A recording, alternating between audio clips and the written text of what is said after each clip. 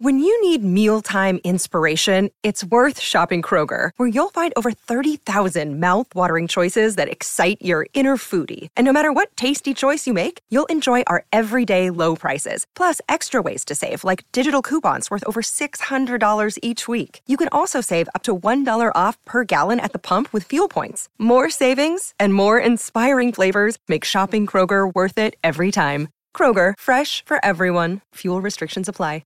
Hello, everybody. This is Marshall Poe. I'm the editor of the New Books Network. NBN listeners like to read books and buy them. So we thought we'd tell you that right now, our friends at Princeton University Press are having a remarkable site-wide sale. You can get 50% off books, including ebooks and audiobooks, with the code 50, F-I-F-T-Y, at checkout until May 31. You can save some real money on Princeton University Press books. I encourage you to go there and check it out. Welcome to the New Books Network. I'm Caleb Zachrin, the assistant editor of the New Books Network, and you're listening to New Books in Environmental Studies. Today, I'm speaking with Jeff D. Colgan, Richard Holbrook Associate Professor in the Department of Political Science and Director of the Climate Solutions Lab at the Watson Institute for Public and International Affairs at Brown University. His new book, Partial Hegemony: Oil Politics and International Order, from Oxford University Press, offers a new framework for considering the nature and change of international order. Jeff examines international relations through the prism of oil politics, with a particular focus on the oil crisis of 1973. Partial Hegemony is a vital book for understanding the broader political and historical context informing contemporary international order and the challenge of addressing climate change. Hi, Jeff. It's great to have you on the New Books Network. Hi, Caleb. Thanks so much for having me on. Of course. So as standard with New Books Network interviews, the first question I'd like to ask, if you can just tell us a little bit about your background and how you came to write this book. Sure thing. Yeah, I have been a political scientist now for, 12 years since PhD. And I wrote my first book based on my dissertation called Petroaggression: When Oil Causes War.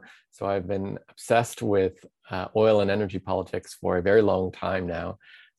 And in this book, I really wanted to take what I had learned, not only with my first book, but in all the research since then, about the last century's worth of oil politics and oil history, and learn from it, reflect based on that empirical history.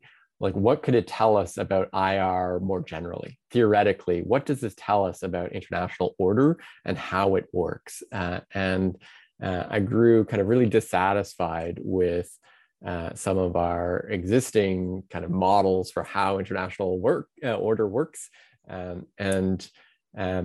Then, so in the book, I say, look, the move here is to go from the particular, meaning oil politics, to the abstract, meaning the IR theory, and then back again to some other particular subject matters like climate change or peacekeeping or nuclear politics, lots of different things that we can apply that theory to.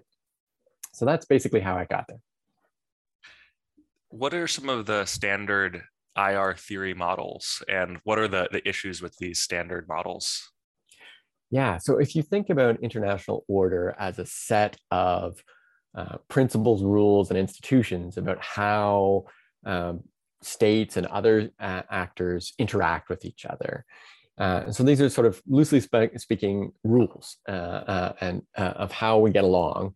Then the kind of standard, IR 101 model, crudely put, is to say, look, when does the order change? It changes when there's a big war like World War II. And out of that war, you get a winner who we call the hegemon, like the United States in 1945, who gets to then sort of set the rules for the post-war era. And that lasts until the next big war. And that's basically how history moves. And that's, of course, I'm very crudely characterizing the theory, but that's basically the gist of IR theory.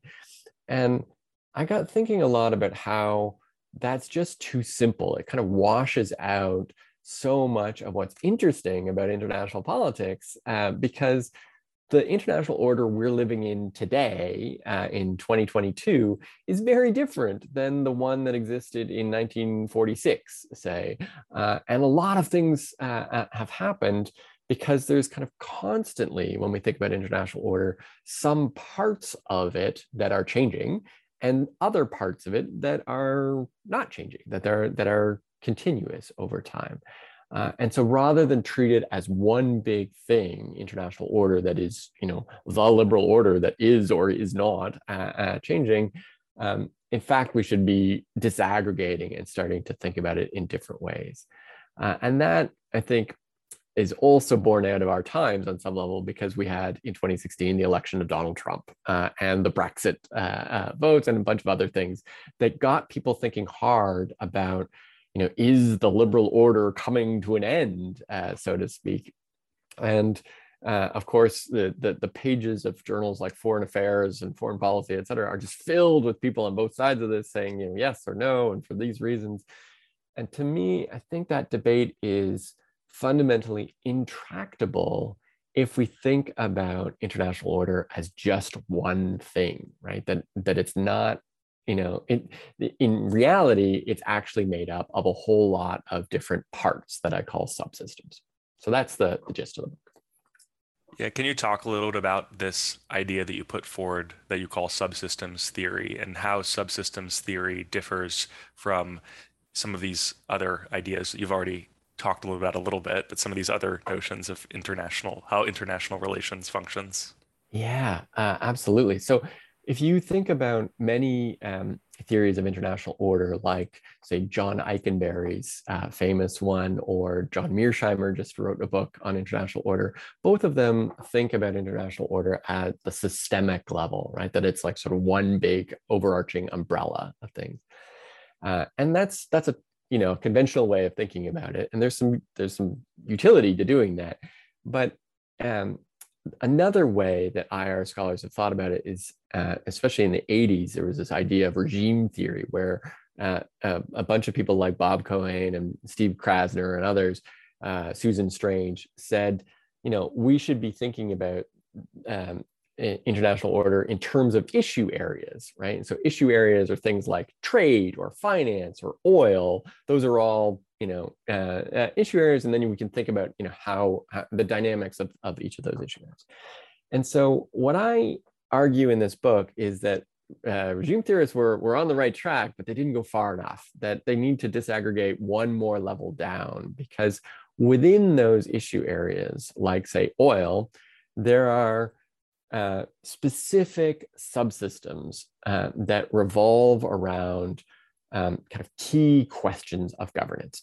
And I'll give you an example in just a sec, but in oil, there are two different issue areas. And so you could have change in one of them and not change in the other. And that turns out to be really important, because if you're arguing at the issue area level of, like, has change happened or not, it's intractable. You can't get anywhere, because it's both yes and no at the same time.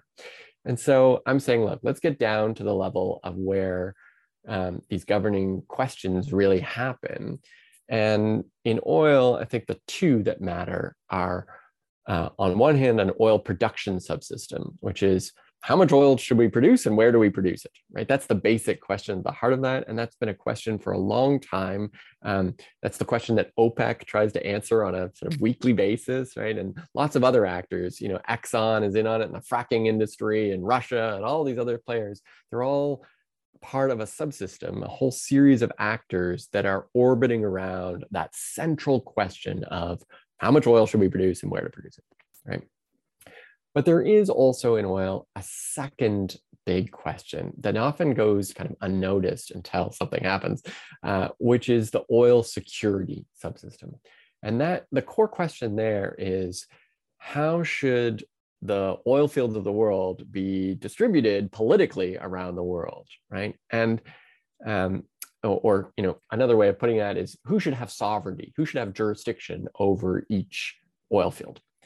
And often that's quite stable until something like 1990, Iraq invades Kuwait and starts to move towards Saudi Arabia and wants to be to seize a lot of oil fields and potentially be a quasi-monopolist in the world oil market because they would have control over so much, which the US and the UK thought about for all of about 48 hours and decided this is no good, right? George Bush comes to the public and says this will not stand, and then he puts together an international coalition and pushes Iraq back and liberates Kuwait, if we want to call it that. And so the point here is that this subsystem, this oil security subsystem, really matters a lot because, and great powers are willing to go to war over it because it potentially threatens the whole market structure of the world market for oil, right? And the market for oil is quite integrated globally. It turns out to be very cheap to transport oil around the world. And so the price matters everywhere. Price effects in one country is going to ripple around the whole world. And so having access to a stable supply of oil is vitally important for both the economy and the military of all modern nations. And so having access to oil really matters. And that means great powers are willing to go to war for it. And so this oil security subsystem also turns out to be functionally really important. And just to finish the thought, and then I really will draw a moment of breath, but what we see, if you look back over the last century or so, the really big shift, if we want to think about it, is in the 1970s, that pivotal decade where one of these subsystems, the oil production one, changes dramatically. Where OPEC comes to its day, we get the big oil crisis in 1973. We get a really transformational moment where the oil producers like Saudi Arabia and Kuwait and Iraq, they nationalize their oil industry. They jack up the price of oil by a factor of 4. They just have a huge shift. And that has massive consequences politically and economically that reverberate around the globe for years to come. But on the other subsystem, the oil security subsystem, you actually have much less change. In fact, you could call it continuity because you have these kind of oil for security arrangements between the United States and many of the same actors, Saudi Arabia, Kuwait, the other Persian Gulf monarchs. So you get, continuity there that you would be blind to if you just think about oil as one issue area. It's only when you see it as two different subsystems that you can see that there's change in one and not in the other. Yeah, I want to to ask you more about this pivotal decade in oil politics, but I think before jumping into that, you provide a great sort of history of 20th century oil politics, and sort of you begin that history with the British Navy's transfer from coal to oil. So I was wondering if you could just talk about the role of oil and just the process of colonial reach and imperialism, and how that prehistory set the stage for what would happen 60 years later. Yeah, absolutely. So in the early part of the 20th century, around 1910, 11, 12, 13, the British Navy figures out that the physical properties of oil are just so much better than coal that they have to start fueling their Navy because of it. And the world starts to shift its whole transportation system and its military system because it's, soon it's tanks and jet fighters and all the rest that are all powered by oil, that the whole global modern transportation system is based off of oil. And that's still the case now, even though, gradually we're starting to think about electric vehicles. But for the last 100+ years, it's been essential. In this time, the first half of the 20th century, empires are not dead. They are, in fact, the dominant form of political organization on the planet, right? This is a hugely, imperial period. And the two subsystems that I talked about oil production and oil security, in this period, they're sort of overlapping and they go hand in hand because empires form the kind of political backbone of both of these things. It provides the sort of overarching structure for the British to be in the Middle East and either actively ruling some of these petrostates or doing it somewhat indirectly, but still, pulling the strings behind the throne. And then sort of crucially, after World War II, we get to a decolonization period, meaning that the Western European countries that have had all these colonies, far-flung colonies around the world, they start to lose control of them. And that has really significant consequences for a lot of things, but including the oil production subsystem, right? The two subsystems come apart. And in particular, it gets much harder for countries that are in what we now call the global north to select the leaders of countries or polities in the global south, right? That they used to have them as colonies, and they could just install somebody as a regent or a king or a viceroy or whatever it is, and now they can't do that. And they also used to be able to be quite happy to sort of assassinate people or remove them from the throne. And we still see some of that, but it's a lot rarer, right? And even for non-colonial powers like the United States, it still happens, but it's a lot rarer. And so, yes, we can point to some cases where the US has tried to do that, but it's much, much rarer and much harder. It's not seen as legitimate statecraft anymore to go around shooting heads of state in the global south. And so that means that the instruments of coercion that the Anglo-American powers have to hold this system of oil production together have suddenly eroded at the bottom, right? So now they don't have the sort of stick of being able to say, you will do what we say or we will remove you from power. And without that stick, then the only thing that keeps the oil system going in the 50s and 60s for a while is that there's some economic benefits, and there's too much oil in the world, right? There's so much supply that the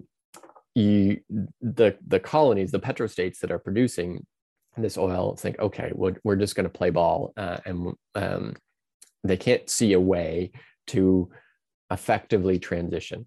But in the 70s, you get a real shift, right? And this is where we're going with in the early 1970s, the global market for oil tightens up because demand has caught up. The adaptation of the car worldwide has just risen so fast that now there's a huge demand for oil and there's not enough supply.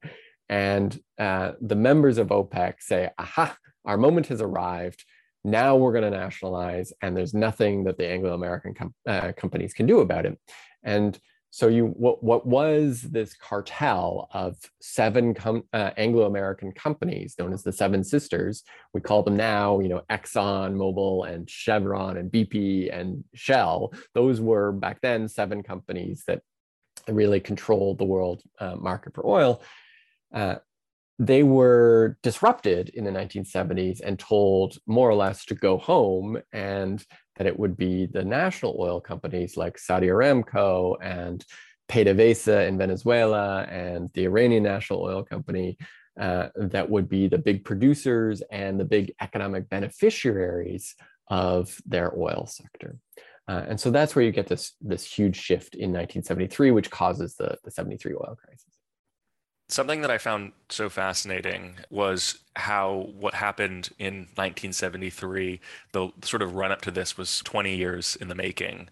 You talk about what you describe as a transnational group of anti-colonial elites. And it's a group of several men, leadership of various countries like Venezuela, Iran, Ethiopia, Saudi Arabia, Libya, Egypt, Brazil, so on and so forth.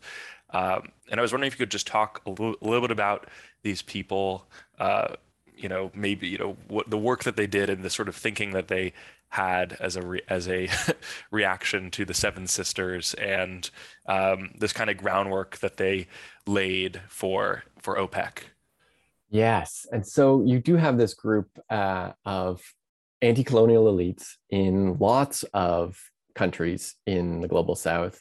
But the ones who are in petrostates are, in some sense, the most successful, because what they're looking for is economic, and what, in their own words, an economic sequel to decolonization. They want control of their own economies, because right now they feel like, okay, we got political independence, but we're still tied to these economic masters who are in the global north. And so you have kind of idealists in Venezuela and Saudi Arabia, these two men, Perez Alfonso and Abdullah Tureki is the guy in Saudi Arabia. They get together and what they want is to make OPEC a cartel that's equivalent to the Texas Railroad Commission, which is what their original inspiration comes from, an American idea, right? So it's funny now in the 21st century, we hear all these American politicians calling OPEC, this sort of anti-American, horrible institution. Well, guess what? They got the idea from the Texas Railroad Commission as an organization that could control the price of oil and allow them to extract the most rents that they possibly could. And so they worked together and they found OPEC in 1960. But at the time, the idea of how OPEC could work together, it's the market conditions aren't there for them to work. And so the original founders, Tureki and Alfonso, get discouraged and sort of give up on OPEC a couple of years later. But what they don't know is that they've succeeded, and the real success isn't going to show until the 1970s, when the market conditions change and allow OPEC members to nationalize the oil sectors and raise the price of oil. Why is it that you focus on this event, and why in your mind is this oil crisis so crucial for how you are rethinking international relations theory? Yeah, so part of it is when we think about international order, we often reach back to moments like, Athens versus Sparta in Thucydides' world, right? Or the loss of British hegemony, like what did that mean for international order? And so American theorists who are confronted with this idea of a rising China and a declining or relative decline of the US reach for those kinds of analogies. And my point is to say, actually, we can learn something from those analogies, but they're pretty strained analogies, right? A lot has changed since ancient Athens. And so we might do better by looking to our own country just a few decades ago, experiencing relative decline in the 1970s, and the loss of, some instruments of power in a particular issue area, namely oil, and think about how that might affect other issue areas in the 21st century.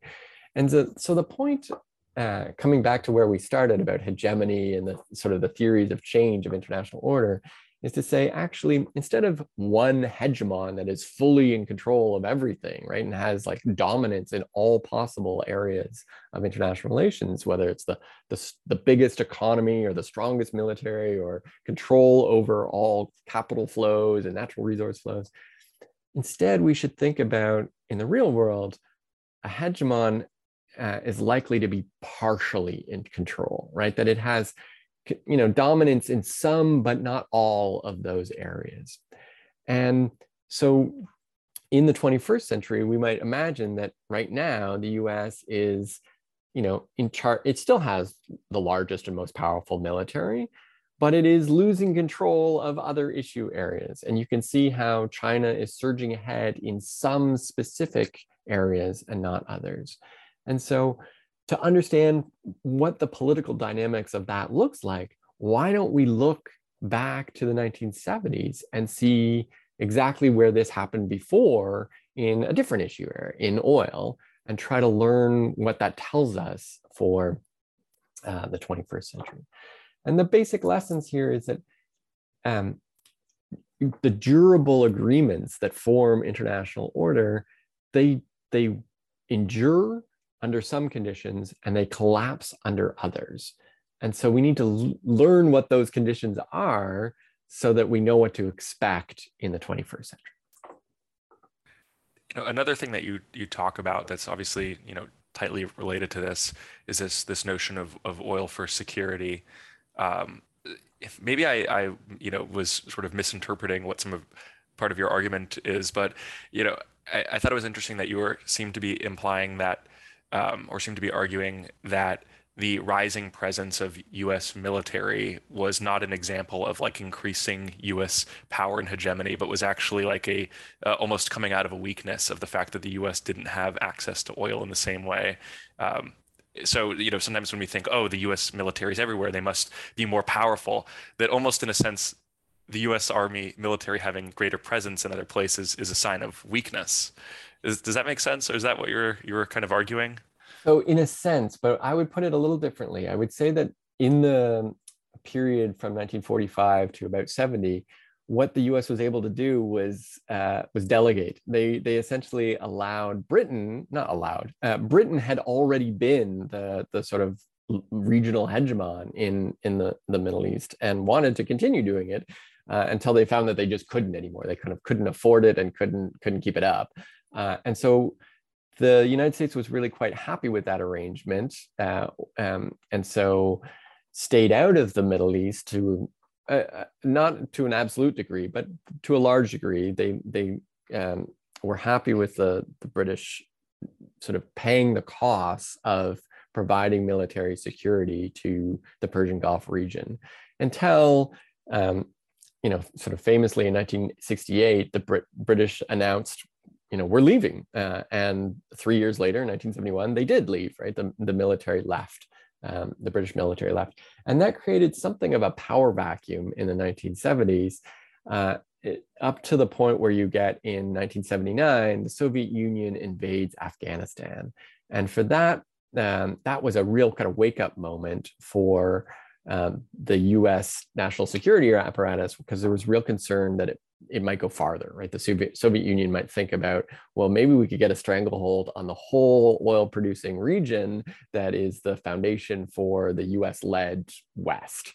And so the Carter Doctrine that Jimmy Carter announced was, look, we more or less, I'm paraphrasing here, is that we will regard any attack by the Soviet Union or anyone else on countries in the Persian Gulf as an attack on the vital interests of the United States of America, and by implication, we will respond with force. Right? This is our turf, is what we were declaring there, and then the military presence from then on, as you say, has gone upwards rather than downwards, and of course, some of that is really regrettable. I think, like a lot of other people, I very much regret the U.S. decision to go to war in Iraq in 2003. I think that was a disastrous decision.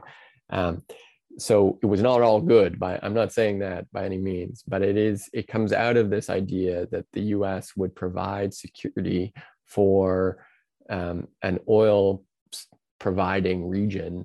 And over time, what's ironic actually is that it's not really the US that needed the oil from the Persian Gulf all that much. The US was getting most of its oil throughout this period from either its own production or from Western Hemisphere producers like Canada, Venezuela, Mexico. But they were getting some. The US is still getting, or was getting some Persian Gulf oil, but its allies, right? So US allies in Europe and Japan in particular were dependent on Persian Gulf oil. And so the US understood that it needed to provide military protection to Persian Gulf so that the economies of Europe and Japan didn't fall apart on some level. When it comes to oil today, people obviously are always interested in this question of climate change, and you focus a lot on the issue of climate change in the end of your book. So I was wondering if you could talk about that and the sort of way in which you take subsystems theory and apply it to this challenge. Yeah, great, thank you. So I too am very worried about climate change. I mean, the first thing that has to be said about oil is that I think even though I am a huge climate hawk and I want us to act as aggressively as we can to avoid the worst outcomes of climate change, the reality is that we are too hooked on oil to get off of it in the near term. That even if we were selling a lot more electric vehicles than we are today, the rate of turnover of our capital that is dependent on oil, like say car fleets, we don't buy new cars every year, we buy them once every 10 or 15 years. And so even if we were selling 100% new cars were electric vehicles, it would still take, you know, a decade or more to change over our transportation fleet to a non-oil source. And by the way, we are nowhere close to selling all new cars as electric vehicles, right? So this is going to take decades. And the point here is to think of oil as declining over a period of, you know, 30 to 40 or 50 years, maybe 60 years. That's comes out of the sort of economics of oil and energy. The environmental imperative, of course, is to get off of oil much faster than that. And the implication that we'll still be consuming significant amounts of oil 60 years from now are terrifying. And so there's a real tension here, and that is true. Yeah, so I guess the first point is to say, look, oil politics is going to be a big part of our future, even in an age of significant climate change. Having said that, I do think that the subsystems theory that I develop around how international order works can tell us something about what we need to make international order over climate change work. And we can see when governing arrangements in oil have endured. They've typically endured when those arrangements provide benefits to the people that are participating in them, and when there's someone powerful who can wield a stick to apply punishments when people aren't complying with the order as it's set up. Those are the kind of two key variables. And in the way we're thinking about climate change right now, say with the Paris Agreement, unfortunately, we don't meet those conditions very well. The Paris Agreement really doesn't have an enforcement mechanism at all. And so we have a very weak form of international order. And we need to be thinking about setting up additional kinds of governing arrangements that are going to have real teeth to them, as opposed to just making the Paris Agreement our one big hope and that it will solve everything. I just don't think it will. I'm not saying that the Paris Agreement is useless. I think it's worth doing, and it provides some good benefits in terms of ratcheting up norms and goals and sharing some lessons on all of these sort of soft things that are helpful in international politics. But we also need some agreements that have some real teeth to them. And to my mind, the two areas that have the biggest potential for generating agreements that have real teeth to them are the trade system and the finance area, right? So that we can get pro-climate policy in trade and pro-climate policy in finance. And so just very briefly, what I mean by that in the trade area is I'm talking about potentially carbon tariffs, so that countries that are leaders, like Europe right now is leader on the climate change area, are understandably moving towards wanting to have a carbon border adjustment mechanism. This is a proposal at the EU right now, which are, in essence, those are carbon tariffs. A carbon border adjustment mechanism says that, you know, if we're going to be importing steel or glass or, you know, other kind of dirty, high polluting products from areas outside of the EU, like Turkey or Russia or, you know, India, then those products are going to have to pay a tariff that is equivalent to the environmental costs that producers inside the EU face,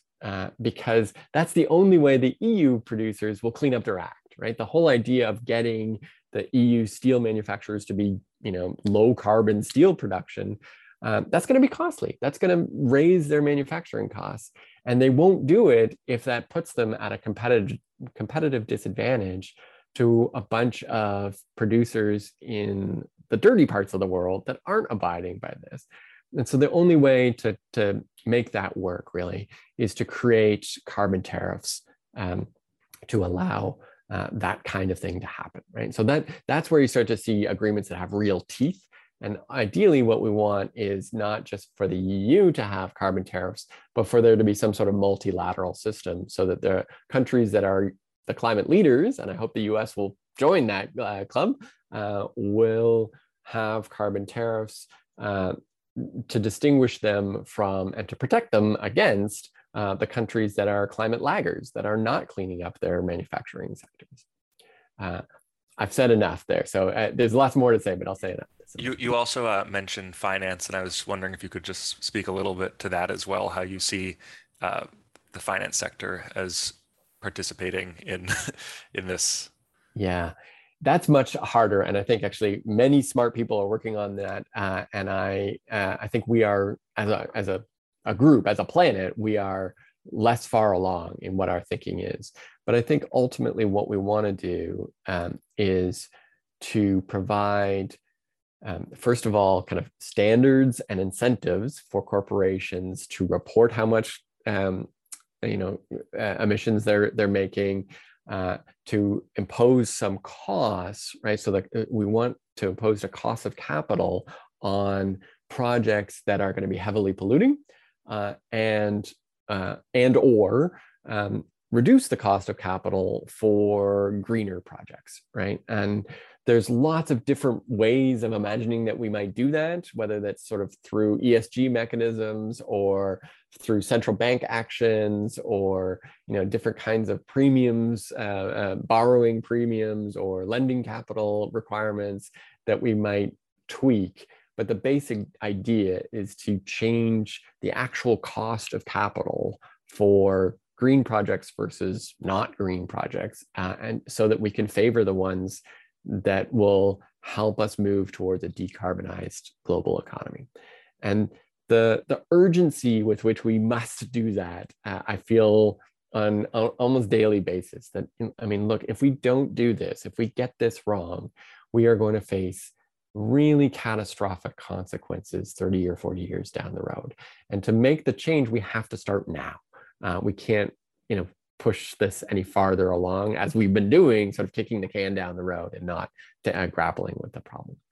Something I always like to ask is, if there's anything that's happened, any recent events. Obviously, there's been a lot of recent events, and or anything, any responses to what you've written that have either confirmed in your view, confirmed some of the things that you wrote, or made you rethink some of your conclusions.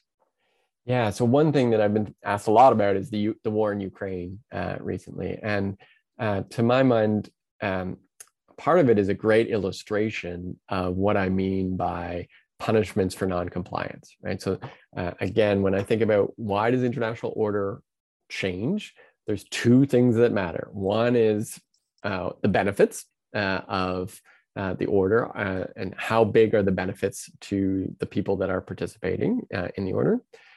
And the second one is punishments for noncompliance. Like, is there somebody who's willing and able to kind of wield a stick and punish people who are not complying with the governing arrangements?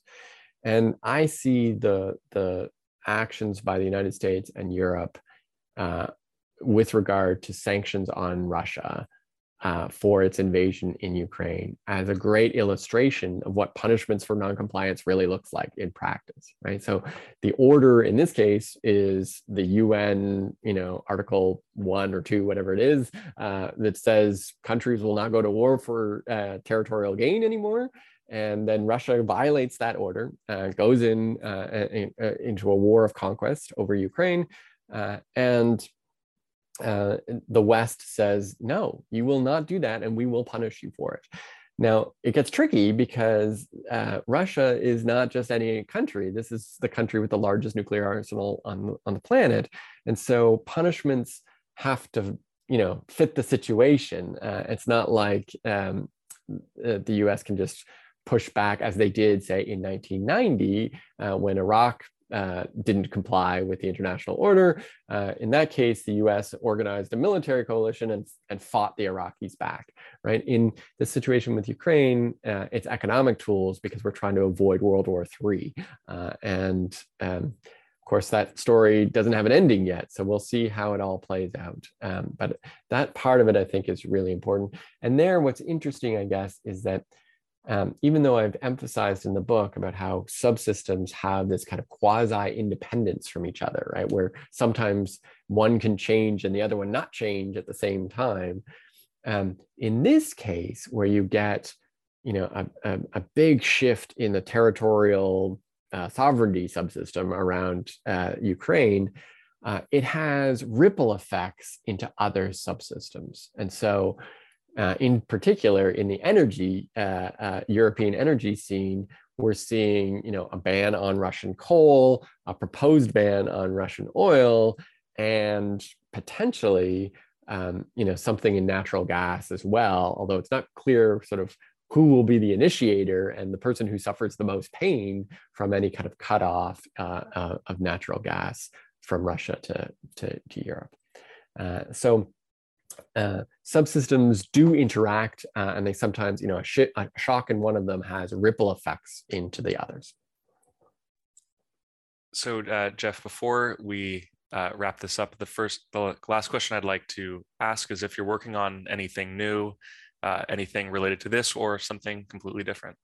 Yeah, thanks for asking. I am working on something that's sort of an extension to the book and thinking about how these oil for security arrangements that the US has with the Persian Gulf, how those might change in an age of climate change, right? And so if we're serious about getting off of oil, and as I've said, that's a process that will take quite a long time, but even if it takes decades, the fact that we are anticipating now that we might get off of oil, that kind of undermines the whole idea of an oil for security arrangement. And so with the time horizon of like, okay, this might end in a couple of decades, actors already now are starting to think about, well, what does this mean for geopolitics? And so there's some indication that the Saudis and the United Arab Emirates are starting to think about, should we be getting a shift of political alignment to some other great power that can protect us, like China, or should we develop our own military capacity? And we're seeing some signs of that as well in Saudi Arabia. And so it's not clear how this is going to play out, but that's part of what I'm working on, is trying to learn from the history of those oil for security arrangements. If we want to understand how climate change is going to affect geopolitics, we should start by understanding how fossil fuels have already affected geopolitics, and therefore getting rid of those fossil fuels, might unwind those consequences. So that's what I'm working on. That sounds equally interesting, and when you produce something, we'd love to have you on again. Well, thank you so much, Jeff. Thank you, Caleb. It's great talking with you. I really appreciate the opportunity.